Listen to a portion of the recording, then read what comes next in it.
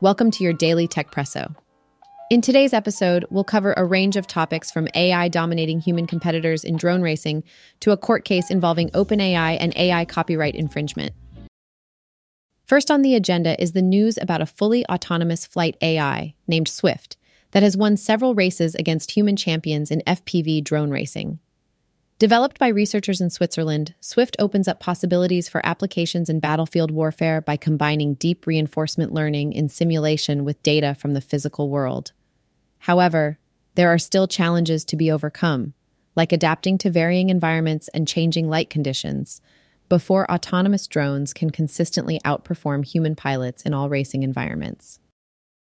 Next, let's talk about Baidu releasing ErnieBot, a generative AI chatbot, after receiving Chinese government approval. This move is part of a broader strategy to develop AI apps that showcase the core abilities of generative AI.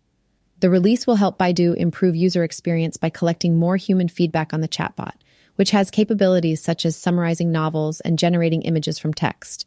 The Chinese government's approval requirement for generative AI experiences aims to maintain content control while enabling Chinese companies to compete globally. Moving on to Microsoft, who will unbundle Teams from its Office suite due to regulatory scrutiny and a complaint from Slack. Enterprise customers in the European Economic Area can now purchase Office 365 without Teams at a reduced price, while Teams will also be available as a standalone product for new customers. This change addresses concerns raised by Slack's antitrust complaint, allowing customers more flexibility in their subscription choices. In legal news, OpenAI is trying to dismiss claims made by authors and comedians, accusing the company of copyright infringement for using their work to train ChatGPT. OpenAI aims to have 5 out of 6 claims from the plaintiffs dismissed while also fighting the first claim of direct copyright infringement.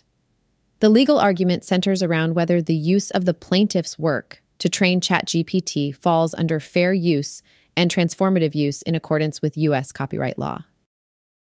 Lastly, the National Highway Traffic Safety Administration, NHTSA, has ordered Tesla to provide extensive data about its autopilot and driver monitoring systems. This includes a special configuration known as Elon mode that eliminates prompts for drivers to keep their hands on the wheel.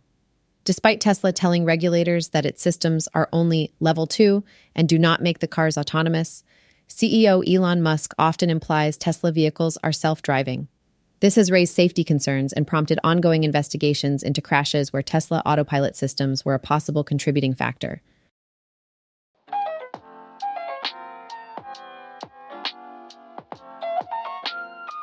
Thank you for tuning in to today's Techpresso. We'll be back tomorrow with more tech news to kickstart your day.